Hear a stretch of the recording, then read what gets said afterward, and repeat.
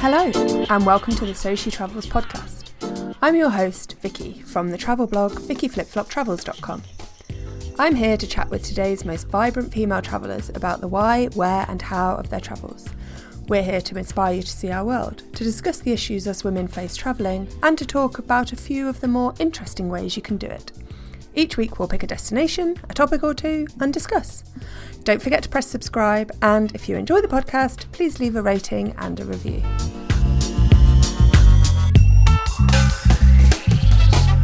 Today's guest is the one and only Karen Sargent, half of the awesome team that make up the responsible travel blog Global Help Swap. I wanted to get Karen on to talk about travelling in a couple. I feel that when female travel is discussed, it's usually around solo female travel, but we're travelling in couples too, and that brings its own highs and lows. Many years and lifetimes ago, I went travelling through Europe for 5 months with my ex-boyfriend. It was wonderful. There's just something about setting off into the world together. If you can, travelling as a couple is such a special thing to do, whatever your age. Karen and her husband Paul have been travelling together for over 10 years now. I've been lucky enough to go to a few festivals with them and to meet up with them in Thailand too. They're just so much fun. So if I was going to listen to anyone about how to make it work while travelling, it would be them. Also, Karen and Paul's blog is well known for being one of the most eco-friendly around. They've even written a guide to volunteering for anyone wanting to venture into the field. So with me in Portsmouth and Karen in London, get yourself a brew and enjoy our chat.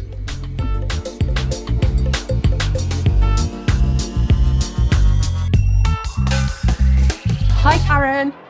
Hi Vicky. How are you?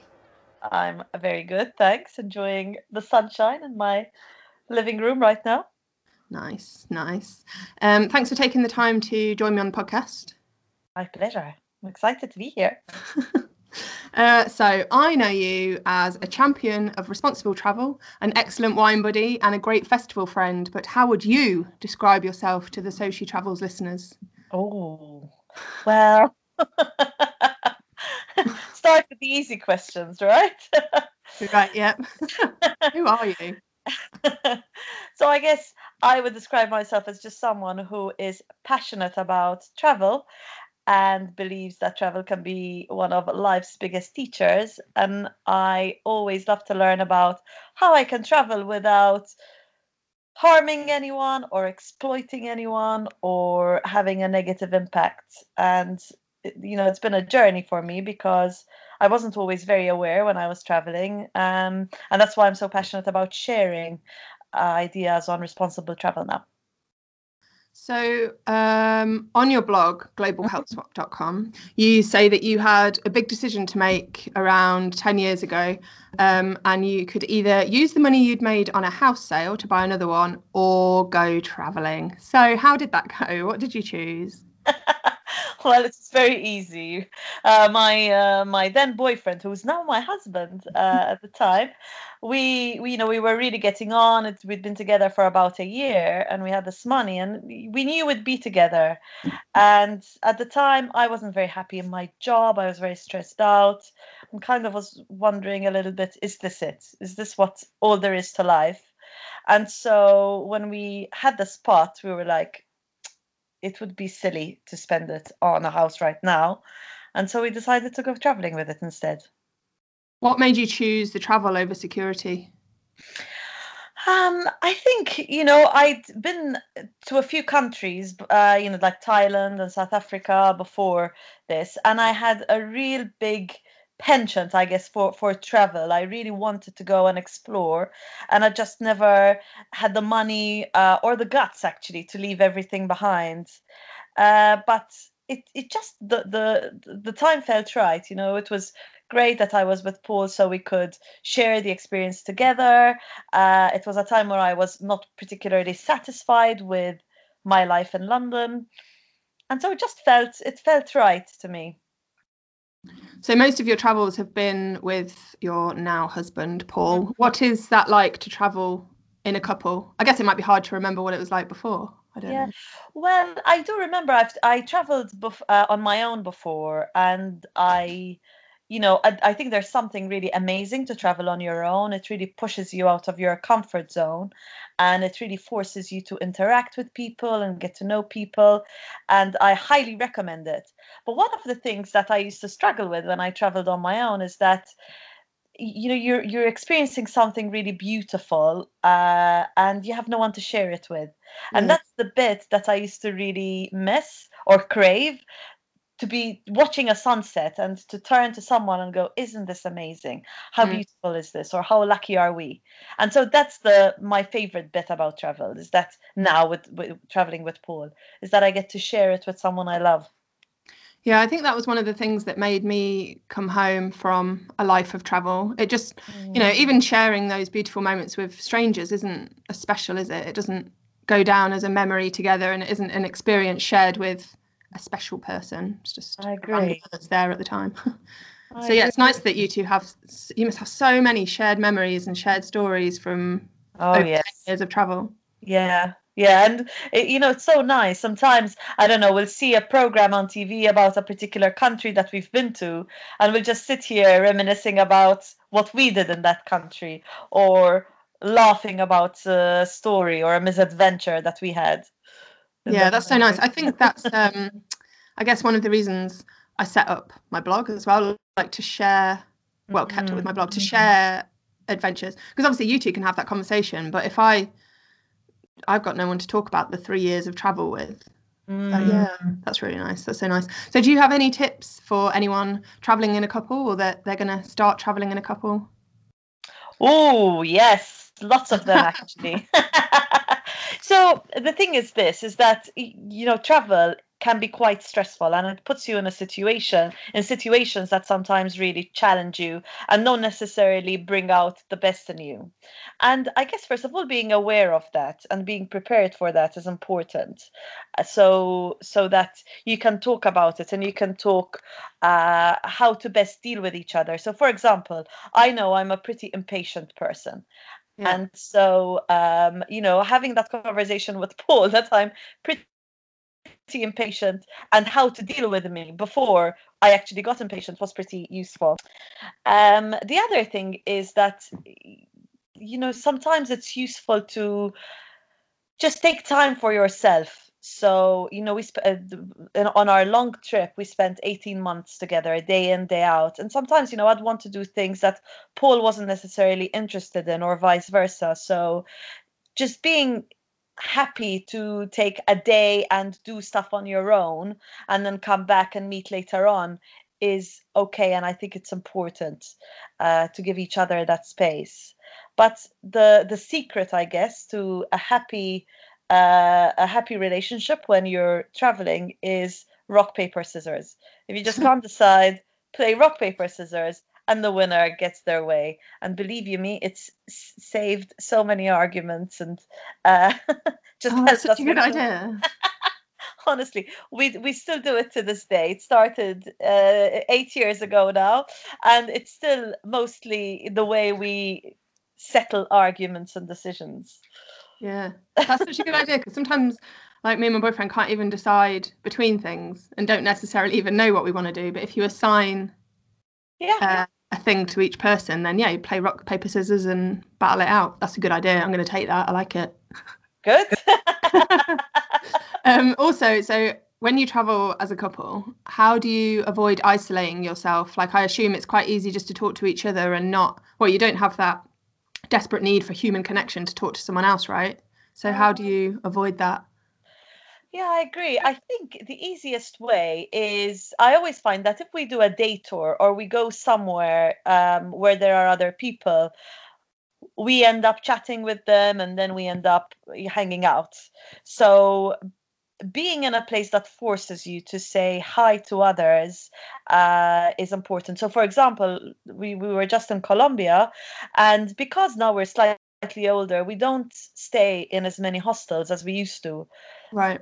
And one of the things I wanted us to do was to actually book rooms in hostels, I mean private rooms, so that we'd have the opportunity to meet other travelers. And y- to me, that really helps. And I guess, often what I find is that if you're hanging out in a hostel or a small B&B where there's another couple, you can make plans to do stuff together the next day, and that's how you kind of build a relationship. So you do have to be a bit more mindful, Yeah. um, but it's still very possible to just connect with others. Yeah, I guess you two are both so outgoing and will chat to I was just going to say anyone. that, yeah, kind of both of us love people. We love talking to people. So it comes pretty naturally as well for us. Yeah, that's good. So I was reading an article last night about why traveling as a couple is great, and I wanted to put some of these to you and see if you agreed. Okay, cool. Okay, number one, you can understand and adjust to each other's limitations. It says travel is revealing not only to the outer world but also to each other. You can discover each other's strengths and weaknesses and find out how to complement each other on these. Would you agree with that? Absolutely. And you know what? It's so interesting. Kind of when you know each other really well, you know when you can sit back and let the other person take charge.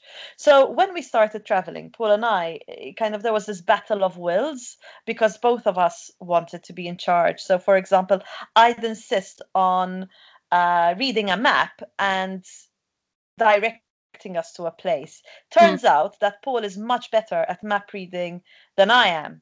And right. so nowadays, instead of both of us trying to take charge, I know, you know what, you're much better at this, you do that. Whereas I am much better at finding the good restaurants, the hidden places. And so that's my job now. So yeah, absolutely. And Yeah, it, that's it nice happens having all the each other time. in that way. Because one of the things that's quite, well, I guess the pressure of traveling solo is that everything is down to you. You're responsible for everything. But then Yeah. also you don't have to rely on other people, which I quite like. But then it's not a very sociable, fulfilling way of living. It's nice to have someone to share the load with, I guess. Absolutely. And it's so hard to make all the decisions Yeah. yourself. So just sometimes just asking the other person, what do you fancy? And letting them make the decisions is quite nice. Yeah. Okay, number two. You share a common goal and purpose to see the world together. The anticipation and yearning of unraveling destinations, committing yourselves to an endless adventure somehow bonds couples and offers them a reason to always want to be together. Would you Yeah. agree? You know what? Absolutely. So I find whenever Paul and I travel together, whether it's for a long time or even just a long weekend, it it just brings us back together. We rebond almost, and I think it's because there's this, as the article said, there's this common goal. So both of us are exploring together and feels really exciting. And I always find that there's just this extra connection whenever we're traveling, which is lovely. Oh, that's so nice. I think a lot of couples, just through life and what's happened in life, you're only ever in a few situations. So you're only ever like in the house or down the pub or at your mum's or whatever. But when you're traveling, you come across so many different um, situations and experiences that you learn about each other in those experiences, don't you? Which must mean that you learn more because you learn about each other as more of a multi-dimensional person rather than just someone that you have dinner with, Oh, you go to absolutely. bed with, or whatever. There's all these other experiences. I agree. I think, when Paul and I did our long-term trip, especially, I got a chance to see him in really tough situations and see Paul, Paul pretty well. Yeah. And to see him, for example, when I was getting really angry at someone because they were trying to cheat us or whatever, seeing him being really patient and remaining calm and staying kind just made me realize what amazing qualities he has, and and how how he had the right things almost that I was looking for in my relationship. And that's amazing, to see your partner dealing with stuff that you don't know how to deal with, so skillfully and so humanly, I guess. Yeah, that's so nice. I guess that leads on to this next point, actually. Number three, it reveals who they are to each other. Since you are together most of the time, there is little space for keeping ugly secrets. There are no facades, and you have to appreciate your partner the way he or she is.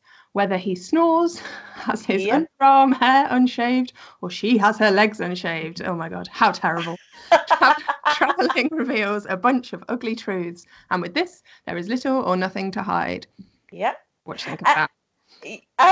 Yeah, totally. The romance, I guess, is very quickly killed when I still remember, I think our third trip together was in Marrakesh, where the room we were staying in, we were staying in a riad, and the bathroom wasn't even a room. It had just half a wall Oh, lovely. separate. Yeah. So, imagine that stuff. And I guess in a way it's very uncomfortable in the beginning, but over the years, I mean, we've been together for 10 years now, Yeah. it just makes you feel super comfortable to be totally yourself. So, Paul knows the real me, and he got to know the real me pretty quickly. And I guess, it's good to do that as quickly as possible, because that's when you know whether this is the right person for you or not. Yeah, traveling with someone, you just get to know so much about them, don't you? I think it can totally like make or break, and Yeah, yeah, things you didn't absolutely. even want to know about their toilet habits and all sorts of things. Yeah, Exactly. it's important. Um, Number 4, they are more forgiving. Traveling together offers room for mistakes to be made and flaws to be revealed. However, there are challenges all along the way, and couples who travel together understand the need for forgiving each other quickly and moving on. That's a nice one. You can't really stay mad at someone for a whole day when you're traveling, can you? No. Or can And you? no, I think you cannot, because you have to communicate and make decisions. So it's hard, to just sulk and not speak and not make friends quickly. And I know, sometimes, like, I'm just thinking, when we were in Colombia just this last month, there was one night where, so we were getting the bus to our accommodation, and Paul just called the bus to stop about half an hour walk too early. So we had to get off the bus, and then we realized we're stuck in the middle of nowhere in this No. dark road. And I was pretty mad at him. Yeah. But then again, I'm walking down a dark road. I can't exactly storm off. So the No. situation just forced us to still walk together. And, within 10 minutes, we were just fine again. Yeah. Yeah, that's a good example, actually. It just forces you to work things out, doesn't it? Because you can't, as you Exactly. say, you can't storm off from that situation. Exactly. So we had to talk and see how we were going to get back home safely. Okay, number 5 on why couples should travel together. Their sense of humour is built together. You can't travel together without turning up some humour here and there. There are times when things just go horribly wrong and you have to laugh over it, I guess, like that. It could be the horrible Yeah. food you just bought on the street corner, having your hotel room mixed up, or losing a map. Something goes wrong and it's enough to have something to laugh at and sustain your happiness along the way. Do you agree with that one? Yeah, and I think it gives you a sense of solidarity. Like, I remember one time, again in Colombia, we went to this. You can take a cable car to go up to see the view in Bogota, and we went on a Sunday, which was a massive mistake, because it turns out half of Bogota goes up this mountain Oh, on right. a Saturday. So we queued for 3 hours to go up, and then we Oh, had to queue for another 3 hours to go down. And so we're there, kind of. It was such a boring, tiring thing to have to do, but we just had to entertain each other and laugh at the situation rather than anything. I mean, that's what made it pass. yeah, that's nice. Like, I guess if you were at home in your house and you had to kill 3 hours, you might get the TV on or something like that. But when you're Yeah, traveling, you spend so much time together with not other entertainment that you've only got each other for entertainment. So I guess, yeah, yeah, another way that you get to know each other more and know more about each other and know that you can entertain each other for that long. It's nice. yeah, absolutely. And it's so weird, kind of, with Netflix nowadays. You can really still watch TV when you're traveling, Oh, yeah. but I find that when we're away, when we're traveling, the need to watch TV just goes away. We never watch any TV when we're away, because there's so much else that you can do. Yeah. Yeah. Nice. So you agree with all those 5 points then? It's important to Oh travel yeah, it's a as great a article. um, so I have hung out with you guys quite a lot. I have been Mhm. to Costa Rica with Paul, and then we've been to 2 festivals now, I think. Yep. Yeah, and lots of boozy nights out in London. So I know you as a couple and individually, Mhm. and I think, yeah, one of the things that is great that I know of about you as a couple is that you are so strong together, but then also strong apart. You've both got your own things going on. I think that's obviously important in a relationship. Can you tell us more about your projects and your work away from being in a couple? Yeah, absolutely. So my biggest passion, as you know, is working with women. So I love, as a psychologist, I'm a psychologist first, I guess, and a travel blogger second, and so all my projects are around building my own business with the intention of helping women succeed in a way that also makes them happy, that allows them to have a life, that makes them feel good. And so that's the thing that I get always really excited talking about when I'm not traveling or thinking about traveling. So you've got your sisterhood project at the moment. What's that entail? What's that about? Yeah, so the Sisterhood Project is just a group where women get together and there's an opportunity, to ask each other questions or to do stuff together. So in February, for example, I started this challenge where it was all about starting the day in a really good way. So getting everyone to meditate for 5 minutes, to hydrate, drink water, to appreciate something that was going on in their life, and to appreciate a quality in themselves, to plan the most important thing to do in the day, and to exercise. And it was so interesting. I was chatting to someone who did it the other day, and she was saying how, just knowing that there were other people doing this challenge together, and being forced to think about the good stuff in her life just really helped elevate her mood, and it made me so happy to hear that. So that's the stuff that just, I don't know, I think is really important and makes me happy. Yeah, sometimes people just need a bit of a push, don't they, to, I guess, assess what they're doing and mindfully do what they're doing and realize how they feel when they're doing it. Yeah, See how I it can think help them. I agree. I think, often we know what we should be doing, but we just don't do it because we're playing out old habits. And just having a community that encourages you, or having a coach that encourages you to really think about, what are the things that you should be doing that can help you feel good and energized and focused and all of that. And being reminded to do them will make Mm. all the difference. So how do you bring all that into your travels? Do you do that when you're traveling?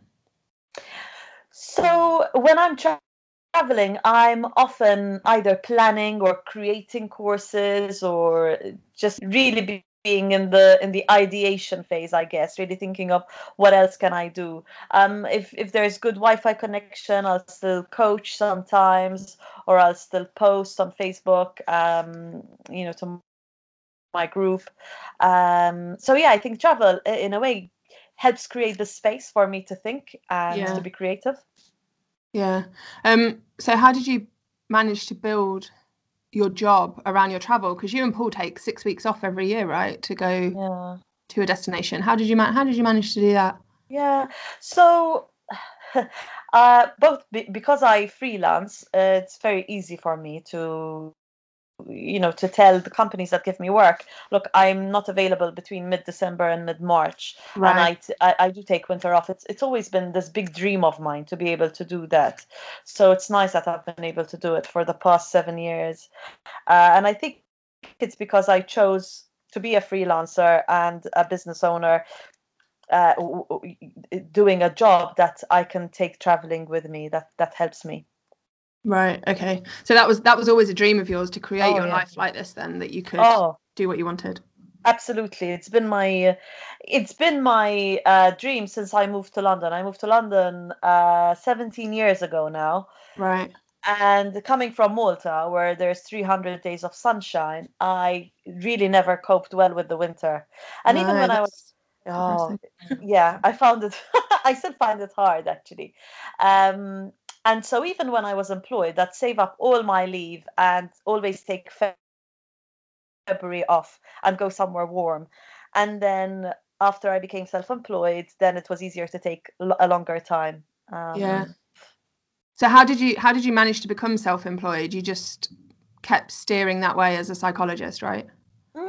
So, I think traveling gave me the courage. So before traveling, I always knew I wanted to be self-employed and I wanted to freelance, but I was always scared, what if I don't get enough work? What if I don't have enough money? And then, funnily enough, after we traveled for 18 months, we came back to London. Paul didn't have a job. He was starting his travel blog. And at the time, he was the only one working on it.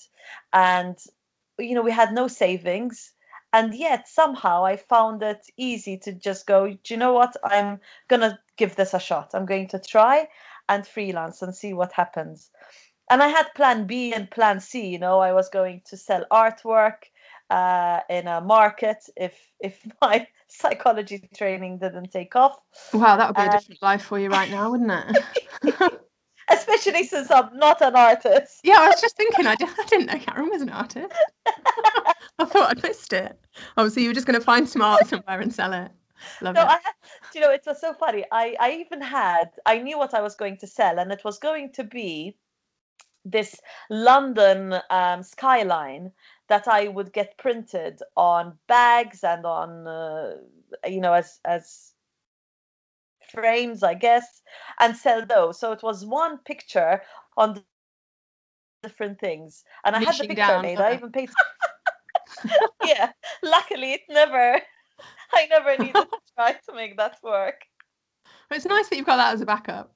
Yeah, totally. When I saw you in Thailand once, you'd ran away from a silence retreat. Can you tell us that story? Because I really like it. So I still remember the first time I heard about Vipassana was from this guy who we met on another trip to Thailand, who was talking about his experience. And I remember him saying, you go to this place for a week and you don't speak. It's a week of silence. And at the time, I thought, geez, you must, that's impossible. I could never do that. But anyways, I became curious about it and I started reading about it. And at the time, I was also exploring meditation. Right. So I'd meditated on and off for a little bit, and I became more and more curious about this week's retreat, silent retreat. So, anyways, I read that there was this Vipassana retreat in Swan Mok, which is south of Thailand, and that the place was really beautiful, and they had hot springs, and you did yoga as well, and it sounded idyllic. Yeah. Yeah, absolutely. So I decided I'm just going to give it a shot. I'm going to try. And so I went there and I managed to stick to it for 7 nights. I think in total it was about 9 nights. Right. Okay. By the time I arrived, and I arrived the day before, so that's why I had already been silent for an extra couple of days. And every day, literally, you wake up at 4 o'clock in the morning and you're living in this concrete cell with a concrete bed and a wooden pillow. What happened to the paradise idyllic location? You just went to prison instead.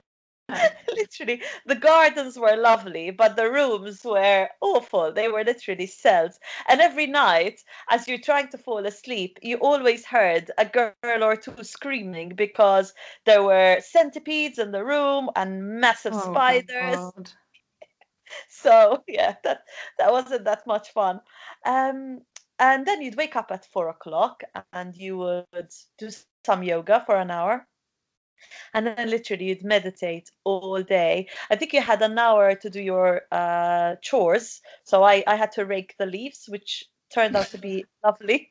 It was the only time I was occupied doing something. And believe you me, so that was the highlight of your day when you got to rake the leaves for an hour. Raking the leaves was the big highlight of my day. No, the biggest highlight was the 6 o'clock call for hot chocolate. So at 6 o'clock you could go and have a hot chocolate, and that was the real highlight. And then raking the leaves was the second. But yeah, and I did it for seven days, and on the eighth day, I remember waking up and I just couldn't face doing it anymore. And it's almost like my legs marched me to their offices and my mouth just opened and started talking on its own. And I'm like, I have to leave. I have to leave now. I have to leave now. And they gave me back my stuff, and I literally got a taxi to the airport. Oh my God, they took your stuff off you. Yeah, you leave because basically you can't have a phone, you can't have any technology, of course, not even a journal to write on, nothing. I'm not into that. Oh, it's so hard. It's really hard. And so what were you meant to reach enlightenment, or what was the point of it? So the point is, I guess there's the saying which I absolutely love, which is the mind is a good servant but a terrible master. And I Right. in that week, it's almost like you break down your mind, that your mind becomes your servant rather than your master, because for 7 days you are just focusing on your breath and all of that. And I have to say, looking back at it, it was so helpful for me. It Oh, really, that's good. yeah, even though I didn't finish it, I left 2 days before, but to this day, it stayed with me, and now I meditate every day, and It's just helped me be a little bit more aware of my thinking and a little bit more able to manage my thinking, which is so important. So it was worth it then for future mind happiness. Absolutely, 100%. And I would do it again, actually. I would go again, maybe somewhere a little bit more comfortable. Yeah, and just But for a week, 9 days sounds like it was yeah, it's too much. yeah, just a little bit. And I wish I hadn't run away now, because I really. I think the day that I decided to leave was because it was going to be a tough day. But if I had managed to go beyond that day, I think I would have maybe even gotten even more out of it. Yeah, maybe those last final days, like Mm, the real push when it's really hard, yeah, um, that's when you have the breakthrough, I guess. yeah, But I you did well. 7 days, that's a long time. yeah, But I do see what you're saying, like just to know that you saw it through would have been nice, I guess. exactly, yeah, and to be able to celebrate. But hey ho, next time. You did what was right at the time. Exactly. That's And as long as I got something out of it, that's the thing that I'm pleased about. yeah. Well done. I'm impressed. I'm also more impressed that you ran away. I thought that was hilarious. I loved it. So the whole ethos of your blog is based around responsible travel. Mhm. What does responsible travel mean to you? So for me, it means traveling in a way that doesn't harm anyone or doesn't exploit anyone or any animal or the environment around you. It's as simple as that, really. So how can we do that? Because I feel like with travel, I mean, as soon as you've booked your plane ticket, the carbon emissions are not good for the planet. No, they're not. And I guess what we try to do is offset that flight by using public transport when we are traveling. And I think also, I mean, yes, you are. For me, there's this idea of balance. With everything in life, it's about balance. So yes, you are getting on a plane, and that's not exactly helpful for the environment, but then you're also supporting so many businesses. You're also the means for a lot of people to make a living, so you are making a contribution in another way. And it's for me, it's much more about then thinking about where you are traveling to, and being careful about some of the stuff that sometimes you don't even think about. So, for example, if you're going to a hot country and you're using sunblock, making sure that your sunblock doesn't affect the reefs, for example, Mm. trying to avoid single-use plastic, so having a refillable water bottle, or even having a water purifier, or a UV pen, a UV light to purify your water. So things like that, so that at least you are not over consuming. Mm. Yeah. Yeah, because travel, well, I guess it depends on the kind of travel you do. Obviously, all-inclusive travel and cruise travel has a bit of a bad reputation. Well, a lot of Yeah. a bad reputation for the environment. But you guys travel, how would you describe the way that you two travel? Yeah. So we travel independently, and what we try and do is, if we are in a country, we'll look at staying in places that are owned locally rather than chains. We try to eat in places again where there's a family running the restaurant, and so that your money is having a direct positive impact on the people living there. Yeah. Yeah, that's a good idea. I read something once that said every pound you spend is a vote for how you want your world to be, and that really like stuck with me. So I Oh. try not to stay in, yeah, any sort of chain or anything that's owned by big corporations or anything like that, because your money is just lining someone's pocket. Whereas if you stay in a locally ran place, or as you say, eat at a locally ran, family run restaurant, Mm. then your money actually means something. You'll probably get better service and nicer food as well. So I agree with that way of traveling. Travel locally. What's the point of going somewhere and then eating at McDonald's? Exactly. You know what it tastes like. Yeah, exactly. And there's so much more that you can learn as well. Like I remember one time we were traveling in Burma. This is years ago, and we were trying to find a restaurant, and this guy on a bike just stopped, and he's like, "Can I help you?" And we said, "We're looking for a restaurant." He's like, "Why don't you come and eat at my house?" Oh God, Yeah. wow. And he said, "Give me an hour and come." And he told us where to go. So an hour later, we went to his house. Turns out that this house was just one room where he lived with his wife, his parents, and his two kids. Wow. And they'd cooked us a feast. Literally, they made so many amazing dishes. And he was a local artist. And my goodness, we bought his artwork afterwards, and we supported that, six people Yeah. just through choosing to say yes to the stranger who wanted us to go and eat at his house. It was one of the best meals actually we had there as well. So Yeah, that's amazing. I feel like that's the kind of travel experience that I wouldn't have traveling solo as a woman, because there's no way I'd say yeah, yes to that personally. I'm not saying all solo women shouldn't, but I would be too nervous to do that unless I was with someone else. I agree. You're right, and I think it does help us say yes to a lot more things. I mean, Paul and our philosophy is very much about trusting Yeah. rather until we're proven wrong, basically. And we've never regretted it. I think we've been done once in our whole 10 years of travel of saying yes to anyone and every invitation. So that's not Wow, bad going. Yeah. that's cool. That's amazing.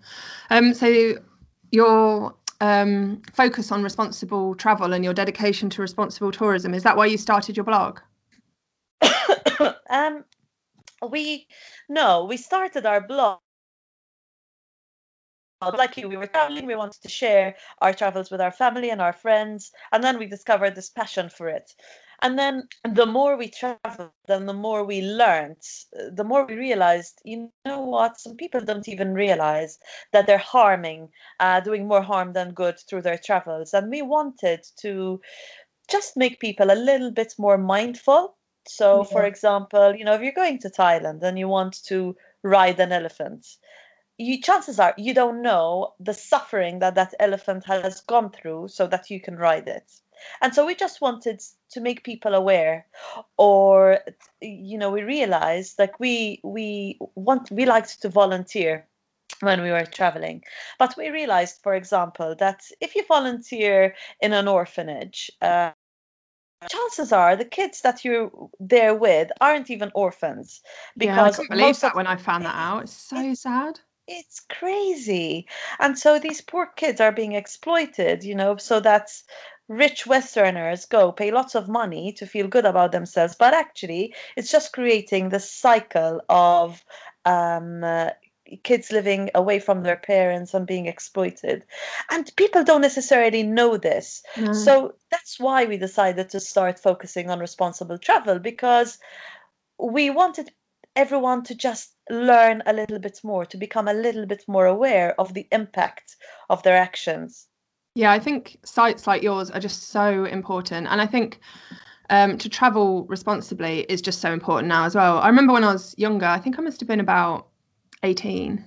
So I should be old enough to know better, but I just hadn't travelled much and I didn't really know people that had. But my brother Hmm. came back from Thailand and had a photo of him riding an elephant. Hmm. And I thought, oh my God, that is the coolest thing ever. And like, it became my wish to ride an elephant because I just thought it Yeah. looked amazing. And I think I never actually did it, but I think it was probably still another 5 years later that I found out, oh, you're not actually supposed to ride those elephants. It's not a nice idea. They've had horrible lives.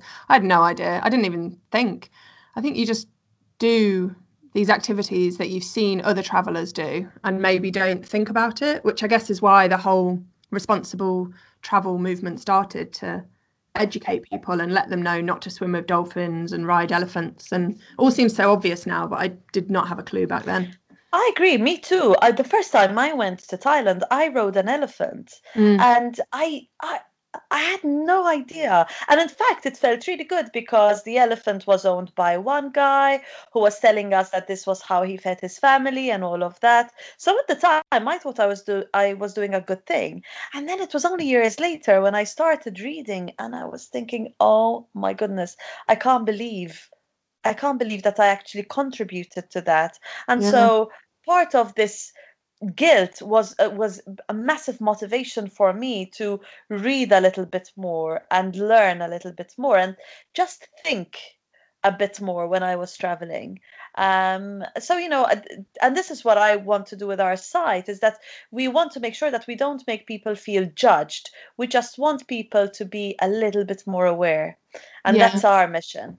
Yeah. Or even just being a bit more conscious about the decisions you make, like especially with animals and children, basically. Mm, Like there's a lot of things, like say begging on the streets with children. It's not always a good idea to give them money. It encourages them to leave school and to pester other tourists, which means that tourists won't go. And yeah, it's there's a lot of dodgy things that you might think you're doing good. Like you might think you're supporting the animals, you might think you're supporting the family and the children, but actually you're making the situation a lot worse.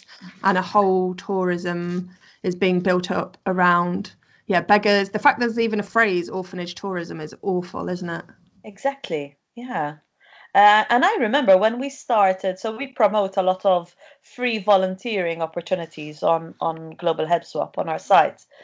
And when we started doing this, we used to promote either teaching kids or orphanages until we started looking more into it. And I remember we went to a talk around responsible travel and they brought this up. And we were shocked that we might be contributing to this. So the next day we removed anything to do with children Mm, off our site, because also the other thing that we realized was if someone's a predator and they want to harm children, they're going to go where there are lots of children. And yeah. so if you're in a situation where people don't even check your background or anything like that, again, you might actually be making it easy for people to abuse kids, which, my goodness, it's Yeah. horrific to think about. Yeah, children and animals are Mm, vulnerable anyway, aren't they? And then yeah. putting them at risk of horrible people that want to hurt them even more is horrific. So Mhm. you've created a volunteering guide, haven't you, that you have on the site? Mhm. Can you tell us more about that? So the guide is like a directory which has lots of different opportunities all over the world. Again, that are responsible. So they're not money-making opportunities. These are real charities or projects that require help. Because one of the things that we found when we were traveling and we wanted to volunteer was that if you go and search, I don't know, volunteering in Thailand, for example, the first couple of pages are full of pretend volunteer opportunities where you have to pay thousands of pounds for the privilege of volunteering. But actually, there are loads of projects who do need help. And do need, an extra pair of hands, but they don't have the money to invest in SEO to get found on Google or anything like that. And so that's part of the reason why we started Global Help Swap, was to help these charities and projects get found. And so our book is a directory of that, but it also shows you how to volunteer responsibly. So it shows you what to look out for, the questions to ask, because sometimes you might take things for granted that won't be there. I remember one time we volunteered in a place where he said food. They said food would be provided, but actually it turns out that there was no kitchen. The only thing that they had was a rice cooker and pumpkin, and we ended up eating rice and pumpkin every day for about a week until we begged them to take us to a to a supermarket. And I guess it's important to ask these questions around what's the sleeping arrangements, what are the food arrangements, how many hours will I be working, to make sure that you have a good experience, and that you're also providing the help that the organization needs. Yeah, it's such a shame that there are so many scammy volunteering opportunities, because people just want to help and they want to go and do something and help. And I guess a lot of people who volunteer are like a bit younger, out of school, and just want to know that they'll be safe as well. So they pay all this money, and then sometimes the project that they're volunteering on isn't even helping the community. I was going to pay, at one point, I think it was about £2,000 to work with this huge company that loads of people go volunteering with, that I won't mention, but loads of people go volunteering with them. And yeah, it was about £2,500, but I was paying to go and work to look after the volunteers. And I did pay a deposit, and then I thought, this is not right. I had to buy my flat and pay the money to go and work for them. I was like, this is crazy. There are opportunities where, yeah, you can either pay a little bit or nothing at all, and actually know that what you're doing is helping the community. And yeah, so I totally recommend buying your guide, because as you say, there's a whole list of questions that you should be asking the project, and you don't want to be working somewhere where you go and build toilets and then it gets ripped down, so the next bunch come in and build another toilet.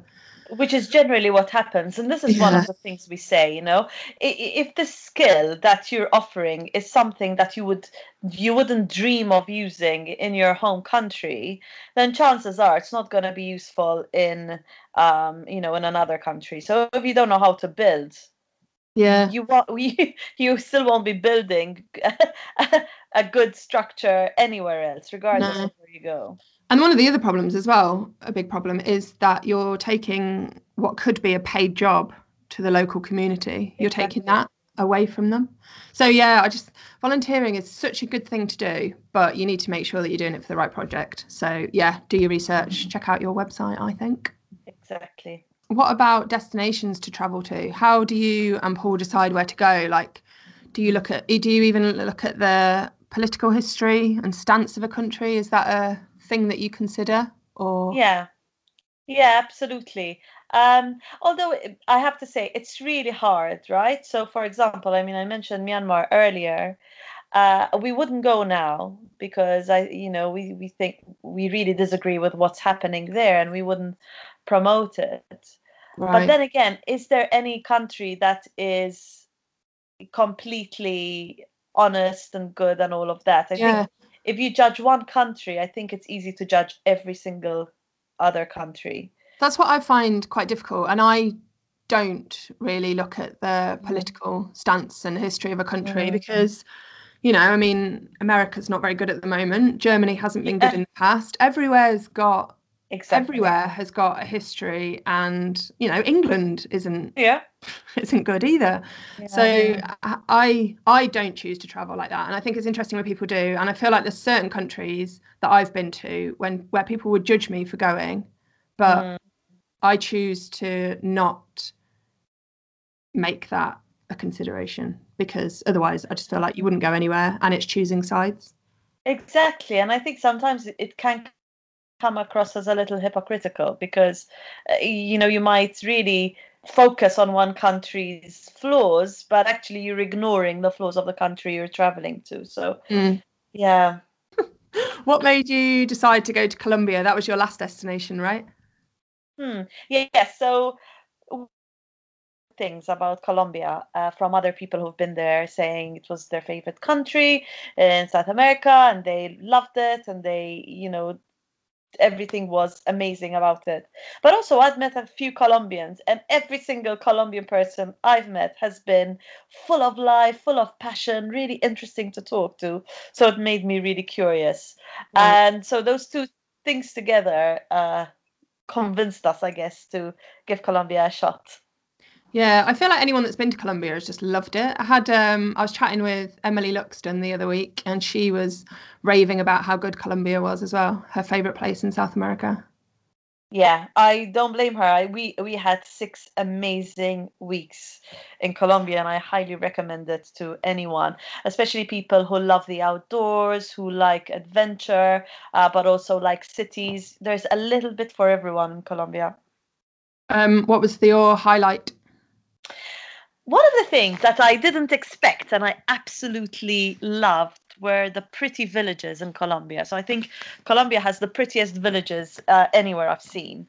And there'd be these beautiful houses painted in all sorts of bright colors. They just, all these villages that we went to just looked amazing. And there's not just one of them, there's many of them.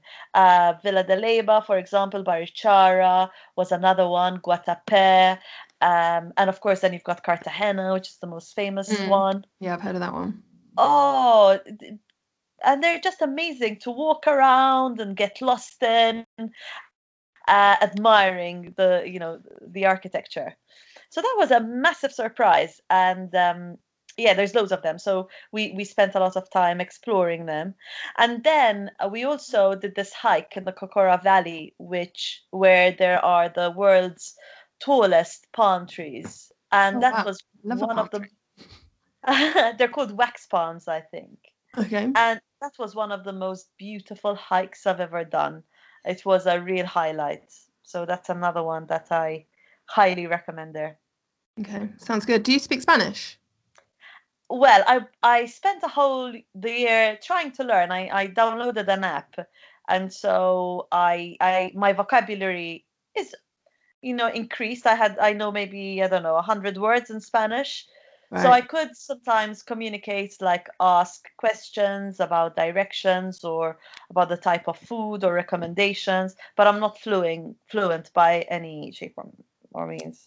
Okay. How does what would be your most favorite place to travel to? Like, is it Colombia, or where would you recommend that everyone needs to see in their lifetime? For me, it would be Nepal. So I know that Oh, I you've love just been. Nepal.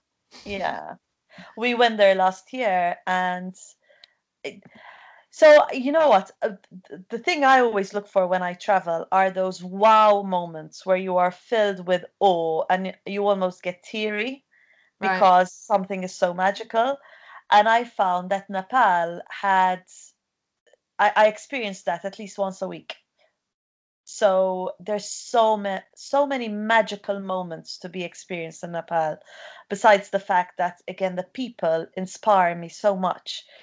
We used to have amazing conversations, especially with younger people in Nepal who are so switched on, so aware about the political situation, the Yeah. environment. It was amazing. I think the Nepalese really inspired us to try and be better people, literally. And I don't mean this in a flippant way, but they were just so grounded and present and switched on. Yeah. And it happened everywhere we went and we had conversations with people.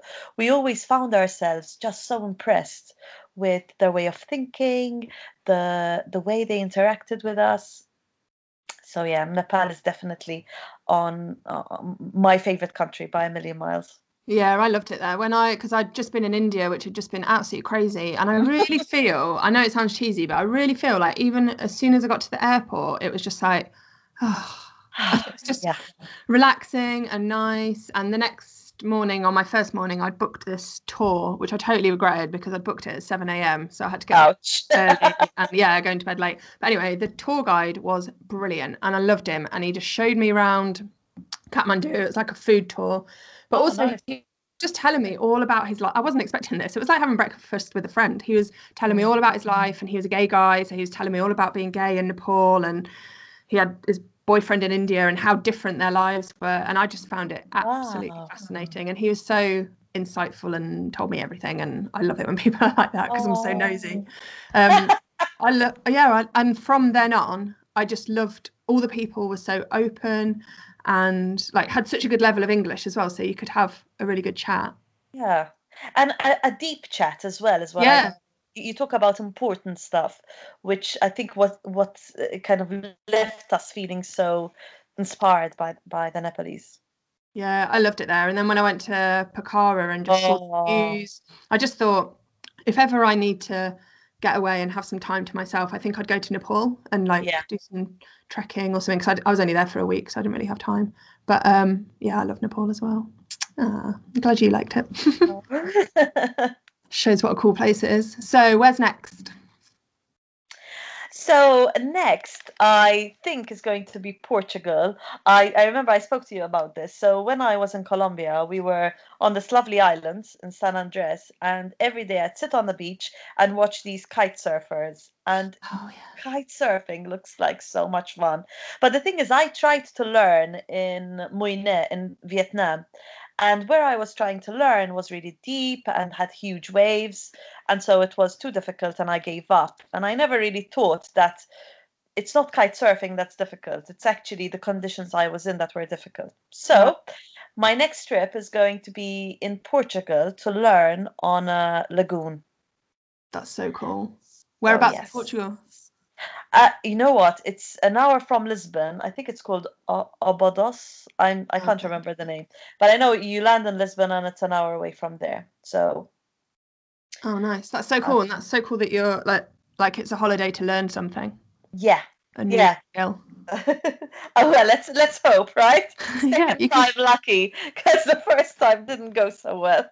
Well, when you've learnt on the lagoon, you can come back and try in Portsmouth.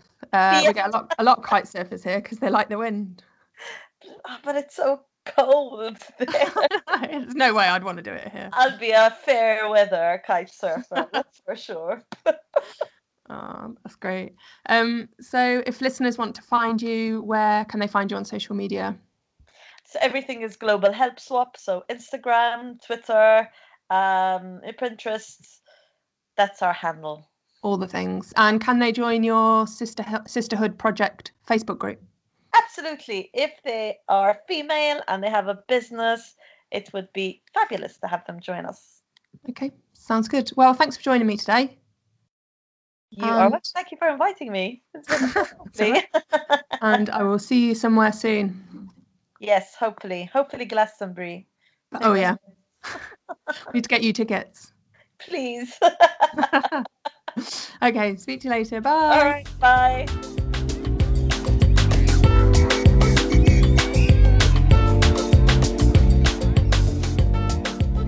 Well, how do we feel about riding elephants now? Not cool, is it? I think it's amazing to think how far tourism has come in the last 10 years, but in terms of keeping it responsible, there's still so far to go. If it's not something you've ever really considered before, I hope Karen's words have encouraged you to look into responsible tourism a bit further. And travelling in a couple, Karen makes it sound like lovely fun, doesn't she? Could be time for me to go again. We shall see. Hope you've enjoyed today's episode of Soci Travels. Please do leave a review on iTunes if you did, it means a lot to me. And feel free to drop me a message on social media at VickyFlipFlop too. Right, I'm off. Speak to you next week when I have another brilliant female traveller for you.